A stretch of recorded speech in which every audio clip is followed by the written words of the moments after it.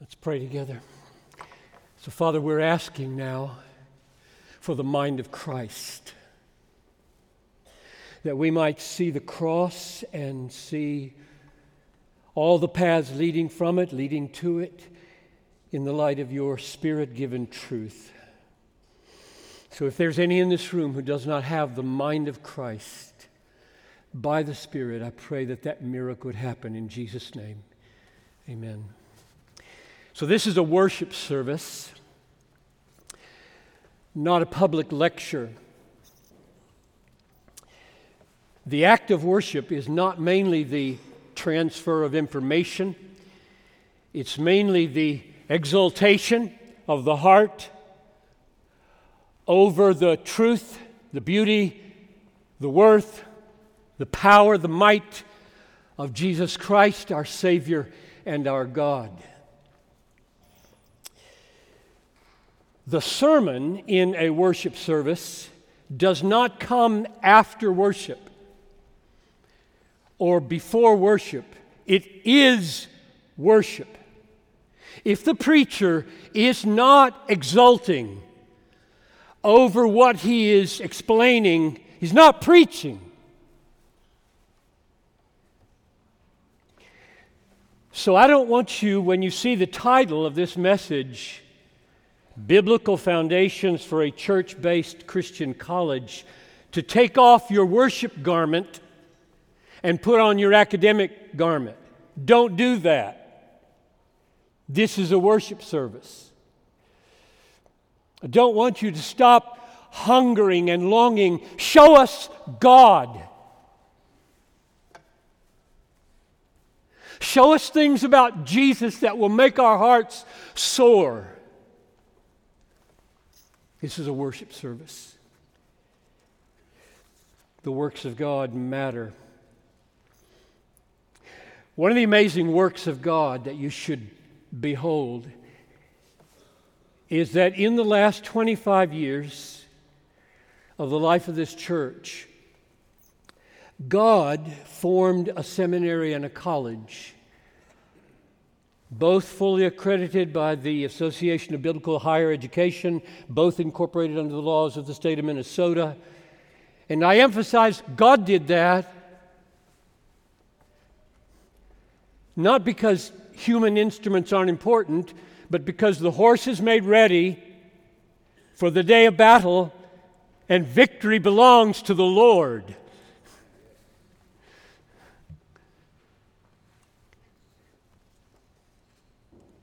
God is decisive. God is always decisive.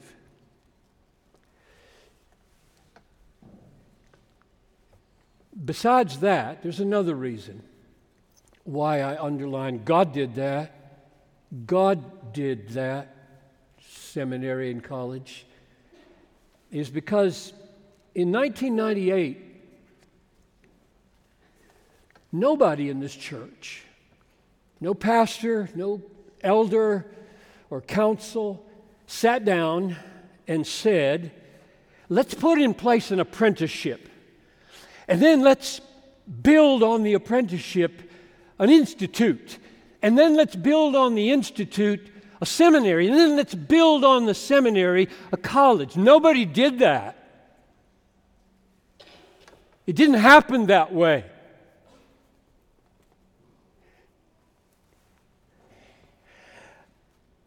God grew this school organically from the DNA of that mission statement on the wall up there. It's been there for decades. In 1995, we as a church embraced that. We exist, let me stop here now and say, almost every word. I mean, there might be an article that this is not true of, but almost every word in that statement is explosive with implications. We exist to spread a passion for the supremacy of God in all things, for the joy of all peoples with an S, through Jesus Christ. There are seeds in there. There's a DNA in there.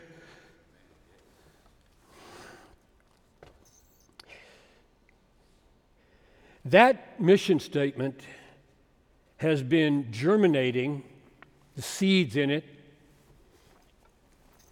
in God-centered, Christ-exalting, Bible-saturated corporate worship for decades. And God Himself, who loves to be exalted as supreme in the lives of His people, organically grew Bethlehem College and Seminary for that mission. The spreading of a passion for the supremacy of God in everything that you could possibly study, for the joy of every unreached people in the world through our King Jesus. I love that mission statement. It's the mission statement of my life. Kenny may take it off the wall someday because things change. It'll never go off the wall of my heart. It's okay for churches to have different mission statements. Totally okay. That's ours.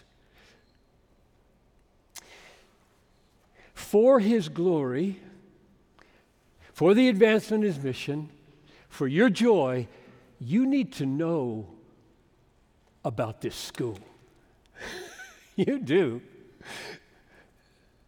And I'm thinking especially of members of Bethlehem. I mean, we got a lot of visitors here, I know that. You can listen in if you want. The members of this church need to know what God has done. The legal corporation of Bethlehem College and Seminary is owned and supported by Bethlehem College and Seminary and the North Church. There's a corporation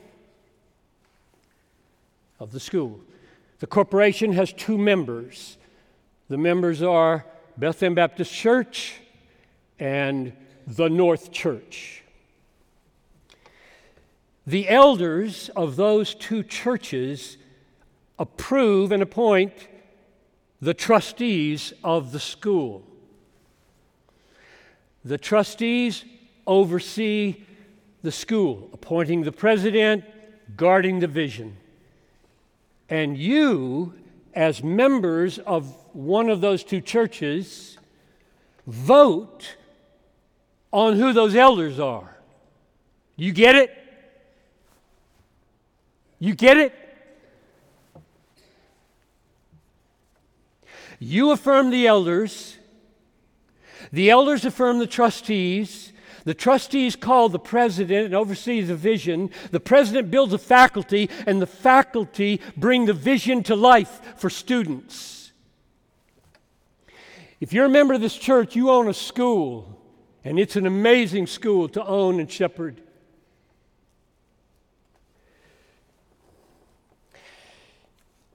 Now, my focus this morning is on the college, not the seminary.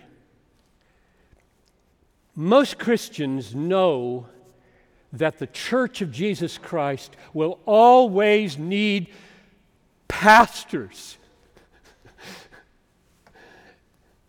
elders, ambassadors globally, just like our medical system needs doctors who get trained near hospitals, and therefore we think it's really a good idea to train pastors in churches. I'm not talking about that.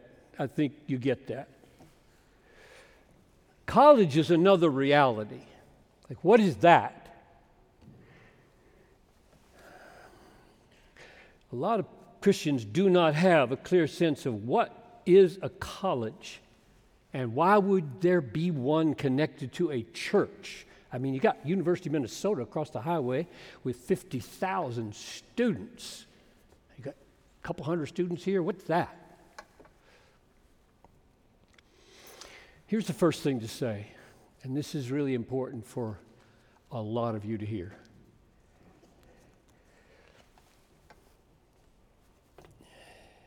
God does not plan for everybody to go to college or to go to a school like ours. I have been blown away recently by allowing myself to just sit in a chair and think about the complexity of modern life. I mean, just like the Twin Cities. We're talking about the Twin Cities. This is not to mention the world. Let me put it in biblical framework. Jesus said in Matthew 5:45, God makes his sun to rise on the evil and the good, and sends rain on the just and the unjust. In other words, there is common grace, as distinct from saving grace. There's common grace poured out every day on this city, this wicked city, holding it in being, sustaining it. Right? Hebrews 1:3. Christ upholds the universe by the word of his power, including the Twin Cities. Holds it in being. Every one of its million processes that make it all work. Amazing. So there are hundreds of thousands of unbelievers gifted by God, graced by God to find their way in fitting in to the systems that make this city work. I mean, just go with me for a minute. Think of getting clean water, drinkable water, to every single apartment in this city, and taking away all the waste, all of it unseen. Turn the handle. That's a miracle. Every place got clean water. Think of electricity. Every block of the city running 1,000 kinds of devices and lighting up every room in the city. You don't do a thing except pay some taxes. And you shouldn't complain about that. Good night. Construction. Look at the buildings. Think of the phases of construction. Think of the hundreds of expertise that go into designing and building and maintaining all the systems in a single building, like one that's 50 stories tall. Think of the roads. Roads. If you complain about a pothole, wake up. We got the best road in the world. Almost. Nothing would get to you. Nothing would get to you. How do they design roads, build roads, maintain roads? I should stop, but legal systems, legislatures, law courts, law enforcement, transportation, cars, trains, planes, designed, built, operated, maintained, coordinated, systems of communication. Oh my goodness, medical care. I can walk in 20 minutes from my house to 4 major hospitals. This is paradise. Seriously. My wife fell on the ice. I couldn't get her up. Pulled out my phone. They were there in 5 minutes. Praise God for common grace. We live in paradise. So the point of all that, and the list goes on and on and on. The point of all that is Colossians 1:17. He is before all things, and in Him all things hold together. Jesus holds this together, and hundreds of thousands of people never give Him the thought of day when they turn on their water or flush their toilets or drive on a road or call 911. He gets no praise from them at all, and they will give an account, and our job is to tell them about Him. All that to say, it takes thousands of kinds of human interests, desires, abilities, skills, training, education to make modern society work, and there is zero presumption, zero biblical warrant for thinking everybody's going to go to college to fit into that amazing network of reality. That's crazy for anybody to think college is the way forward for everybody in a world like ours, with such amazing diversity of human beings and needs in the world. So we don't all need the same kind of education. We don't all need the same kind of training to fit into service in this world. Bethlehem College and Seminary is not for everyone. And you are neither the lesser nor the greater if God leads you to pursue human, mature discipleship of Jesus in a path of service other than through Bethlehem College. Now that word discipleship is crucial. So I'm making a transition here. Jesus said the task of the church is to make disciples, teach them, go reach all the nations, make disciples, baptize them, and teach them how to obey everything that I commanded about the supremacy of God in all things. That's Matthew 28:19-20. So, when a child is born in this church, day one, start discipling. Right? Day one. You should think that through, parents. Like, what does that look like for a 5-day-old baby? Disciple this baby. Disciple them at 2, disciple them at 12, and disciple them at 18 to 25. A disciple of Jesus, a mature disciple of Jesus, is passionate for the supremacy of God in all things, for the joy of all peoples through Jesus Christ. That's what we want to happen in our college. So why would we put so much focus and energy on that age group? I just ran into Bud downstairs. There's Bud. And Bud oversees another age group, right? They're younger, being formed. And I said to him, I should be talking about that. And somebody should, right? The whole sermon devoted to why do we care about children in this church? Why do we do 0 to 12 or 0 to 18?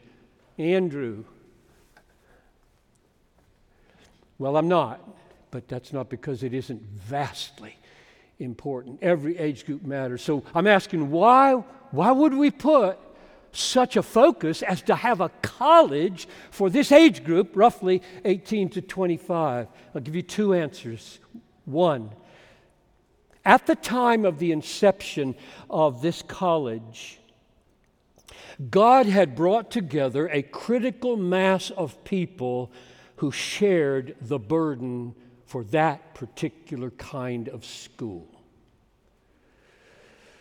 That's the way things happen. That's the way new things come into being. God ignites a flame in a person, in a group. The vision burns, the flame spreads, and something new comes into being. Just think about yourself, your life. This has happened to most of you in this room. Or will.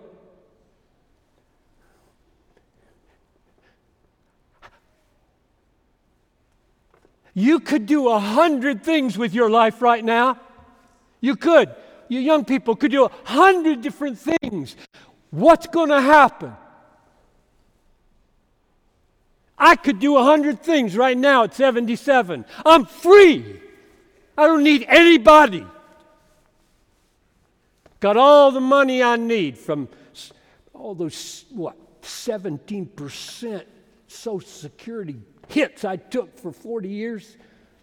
Finally, I'm free.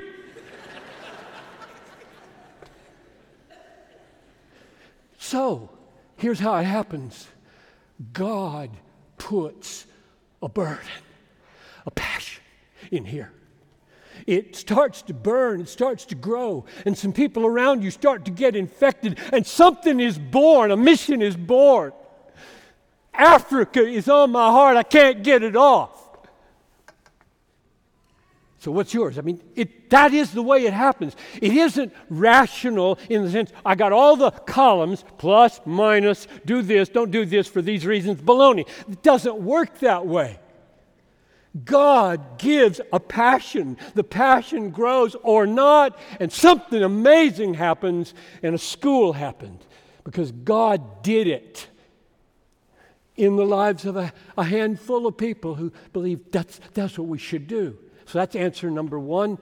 It's the way your life works. It's the way churches work. Here's number two. Why focus so much on 18 to 25? It is a uniquely pivotal time in the life of a human being. Ecclesiastes chapter 3, for everything there is a season, a time for every matter under heaven, a time to be born, a time to die, a time to plant, a time to pluck up, a time to break down, a time to build, a time to cast away stones, a time to gather stones together.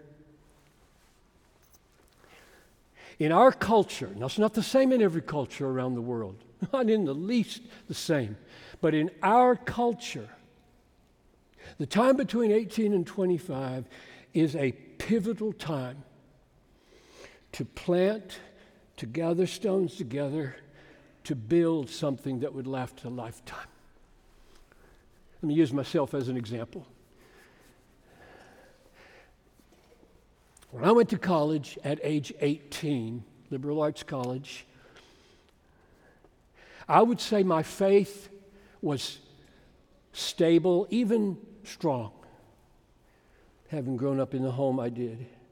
But my sense of identity, what I would be in the world, how I could be useful in the world, was weak and fragile. I had huge insecurities. No sense of sure vocational call on my life. A cauldron of desires that needed a lot of shaping, maturing, guiding. Three things happened to my life, absolutely crucial to everything I've done since then. Number one, I fell in love madly with Noel Henry. And we have been committed to each other for 56 years, and I would pay all the tuition in all the schools of the world in order to get that, to get her. Now, she'll be here in the second service, and I'm going to look right at her. Okay, so she told me she's going to watch online because she's got a broken arm. And I said, I want you in the service. So she'll be here. Number two, I heard the call of God unmistakably. Ministry of the Word of God. And it is as alive and compelling in this moment as it was in 1966. It's a thrilling thing to know, do this, John Piper. There's the burning. You can't explain it. It's just there because I just heard him preach. Harold John Uckengay. Number three, God in that same summer overcame a bondage that had kept me from being able to not be paralyzed in front of a group for 20 years. He overcame it. Now, I know that my experience is not necessarily typical of everybody. I'm just illustrating that kind of thing happens between 18 and 25. It does. For thousands and thousands of people, trajectories are set. If the trajectory is off, they don't land where they're supposed to land. We want to be God's agents of maturing, directing, liberating, even matchmaking for the glory of Christ. Now, instead of taking you into the details of what it means to come here and study the great books in the light of the greatest book for the Great Commission, I'm going to go to the teachings of Jesus and point you to James McLaughlin's article this week, which you can go to the Bethlehem College and Seminary website and type in media and blog, and there it is right at the top, that will explain what it is to do great books in the light of the greatest book for the Great Commission. So I'm not going to do that now.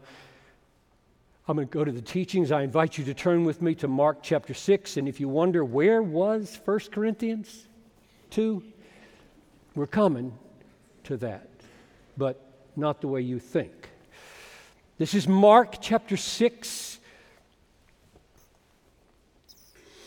And we want to get at what Jesus has to show us about the life of the mind, what education is, what the obstacles are, and how it relates to our school. So we're at chapter 6 in the Gospel of Mark, and he has just taken 5 loaves and 2 fish and fed 5,000 people. That's verse 44. He sends the disciples out into the Sea of Galilee, and he goes up to pray, and at 3 o'clock in the morning, he comes to them walking on the water.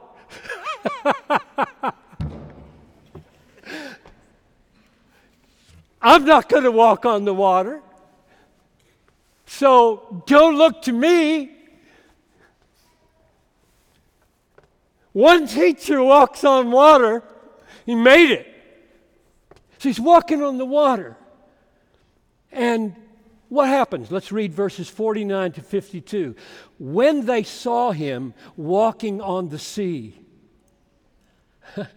I guess they thought it was a ghost and cried out, for they saw him and were terrified.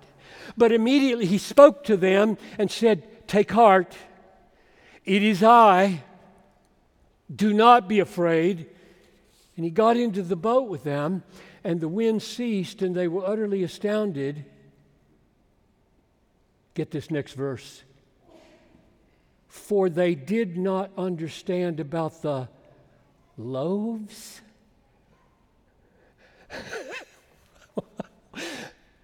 They didn't understand the loaves.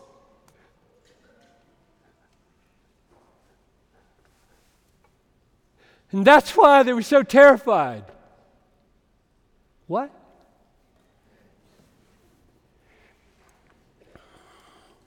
What does that mean? What does that mean? They didn't understand the loaves. It means that Jesus expected them to observe carefully what was happening when he multiplied the loaves. Number 2, it means he expected them to understand its meaning and implications for who he was. Number 3, it means he expected them to evaluate accurately how valuable he is, how powerful he is, and how trustworthy he is to take care of them. I'll tell you, I've been using this morning. I mean, he fed the 5,000, and when they were done, there were 12 baskets full. Why? To say to these 12, you give everything you have away, you'll be taken care of. A whole basket for every one of you. Get it? No, they didn't get it. They weren't thinking. They weren't observing. They weren't understanding. They weren't evaluating. They needed a college education. like ours, not all. That's what we do.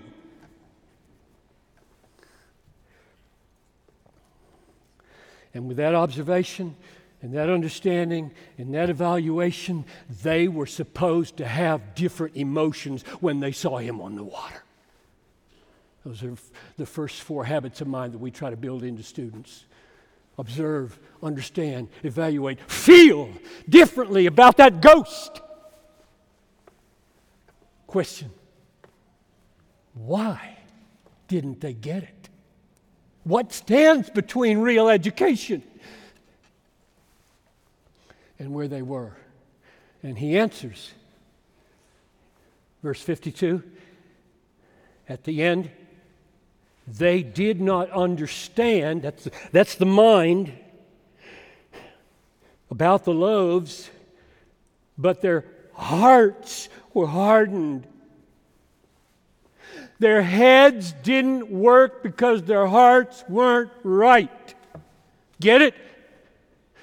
There's no education without a right heart. The mind won't work.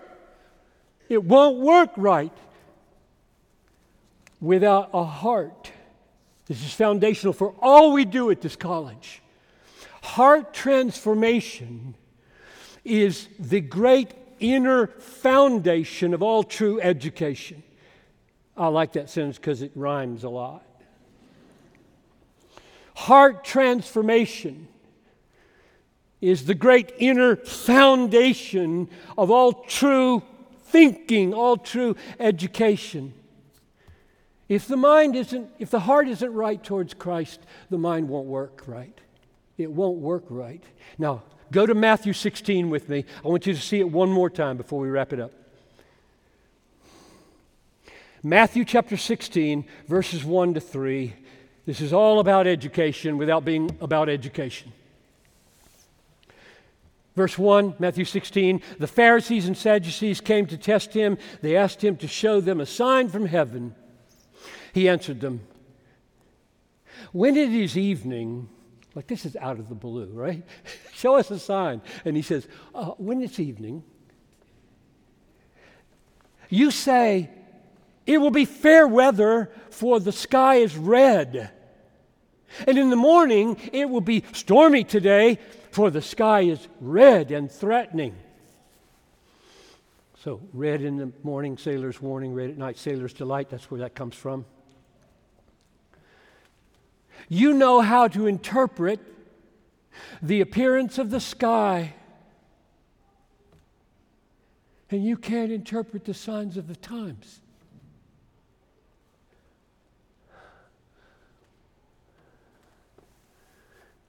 These are smart people. They know how to do syllogisms. You know what a syllogism is? Premise 1, all men are mortal. Premise 2, Plato is a man. Conclusion, Plato is mortal. Syllogism. They got that. You can't get home today from this church without syllogisms. You don't need to know the word, but that's just the way your brain works. This are true, therefore this is going to happen. That's how you get home. God made you that way because that's the way He is.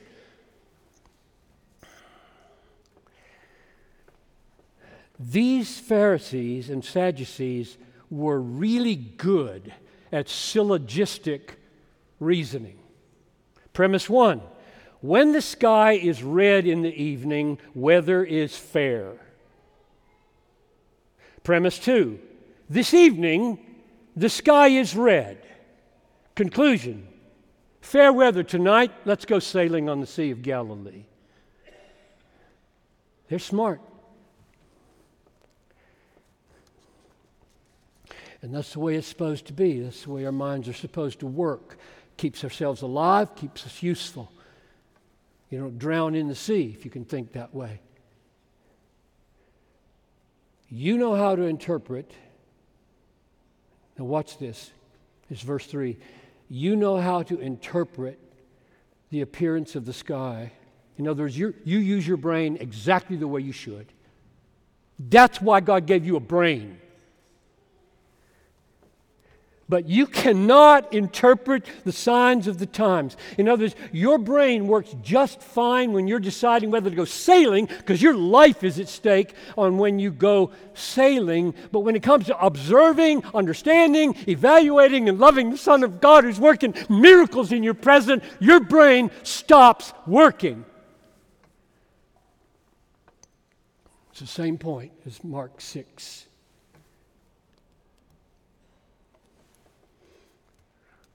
Why did it stop working? The brain, the Pharisee brain and the Sadducee brain, why did it stop working when it came to Jesus? And he gives the answer in the next verse 4. An evil and adulterous generation keeps on demanding another sign, another sign, another sign. Give us one from heaven. It's never enough. Why? They're adulterous. They're adulterous. Their hearts are adulterous, so their brains aren't working. What does that mean? I think it means spiritual adultery, not mainly sexual adultery here. Spiritual adultery means Jesus came into the world to be the bridegroom of his people. The bride looked at him and said, "No, thank you, I love money." Luke 16, chapter 14, the Pharisees were lovers of money. Matthew 6, they loved the praise of man. They had another woman. And it wasn't Jesus, but they had another man. It wasn't Jesus. If you love anything more than Jesus, your brain will not work right when thinking about Jesus. It won't. The heart that is bent away from Jesus will find 100 reasons not to observe accurately Jesus, not to understand clearly Jesus, not to evaluate fairly Jesus, and certainly not to feel any love for Jesus, because the heart is saying, "Don't you even go there. I love my money. I love the praise of man," and Jesus messes with it. Today, Jesus would say to the scientists who don't believe, "You know how to use your minds to get to the moon, and you don't know how to use your minds to get to heaven." What a tragedy. So smart and so foolish. If you're not on your way to heaven, getting to the moon is nothing. Nothing. Or Mars, for that matter. A hard heart, an adulterous heart, prevents the mind from observing accurately, understanding correctly, evaluating truly and biblically, and feeling emotions that are appropriate to the reality you're looking at. If we succeed with our students, they will have the critical powers to join the team that gets to Mars. But far better, they will be on the team that gets to heaven and gets other people to heaven. They can do both.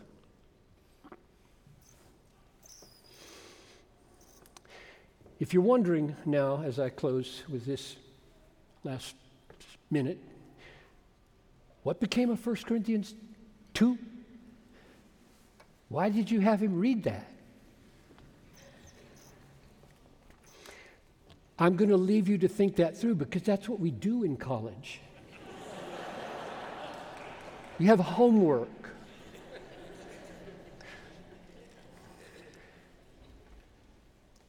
But I'm going to give you a pointer for this afternoon's work as you look at that passage through the lens of this message. And the pointer is in verses 14 to 16. Paul says, the natural person, that is the person without the Holy Spirit, sees God and his ways as foolish, and therefore they cannot understand. Their evaluating capacity is short-circuiting, and they are saying, foolish, the cross is foolish, the death of a Messiah is foolish, it's a stumbling block, and therefore they cannot use their brains correctly when it comes to spiritual reality. And then he says, the spiritual person, that is the person who's been changed by the Spirit, sees God and his ways as wisdom and beauty. And therefore they understand the whole world through the light of the greatest truth, Christ crucified and risen from the dead. And Paul calls this the mind of Christ. We have the mind of Christ. That's our goal at Bethlehem College, the mind of Christ. And it's my goal for you. So I'm going to pray, and then we're going to sing our prayer for the mind of Christ. Let's pray. Father, as we turn now to pray as a congregation by singing, would you grant the mind of Christ to your people? The mind about everything, the way Christ would see everything. I ask this in his name. Amen.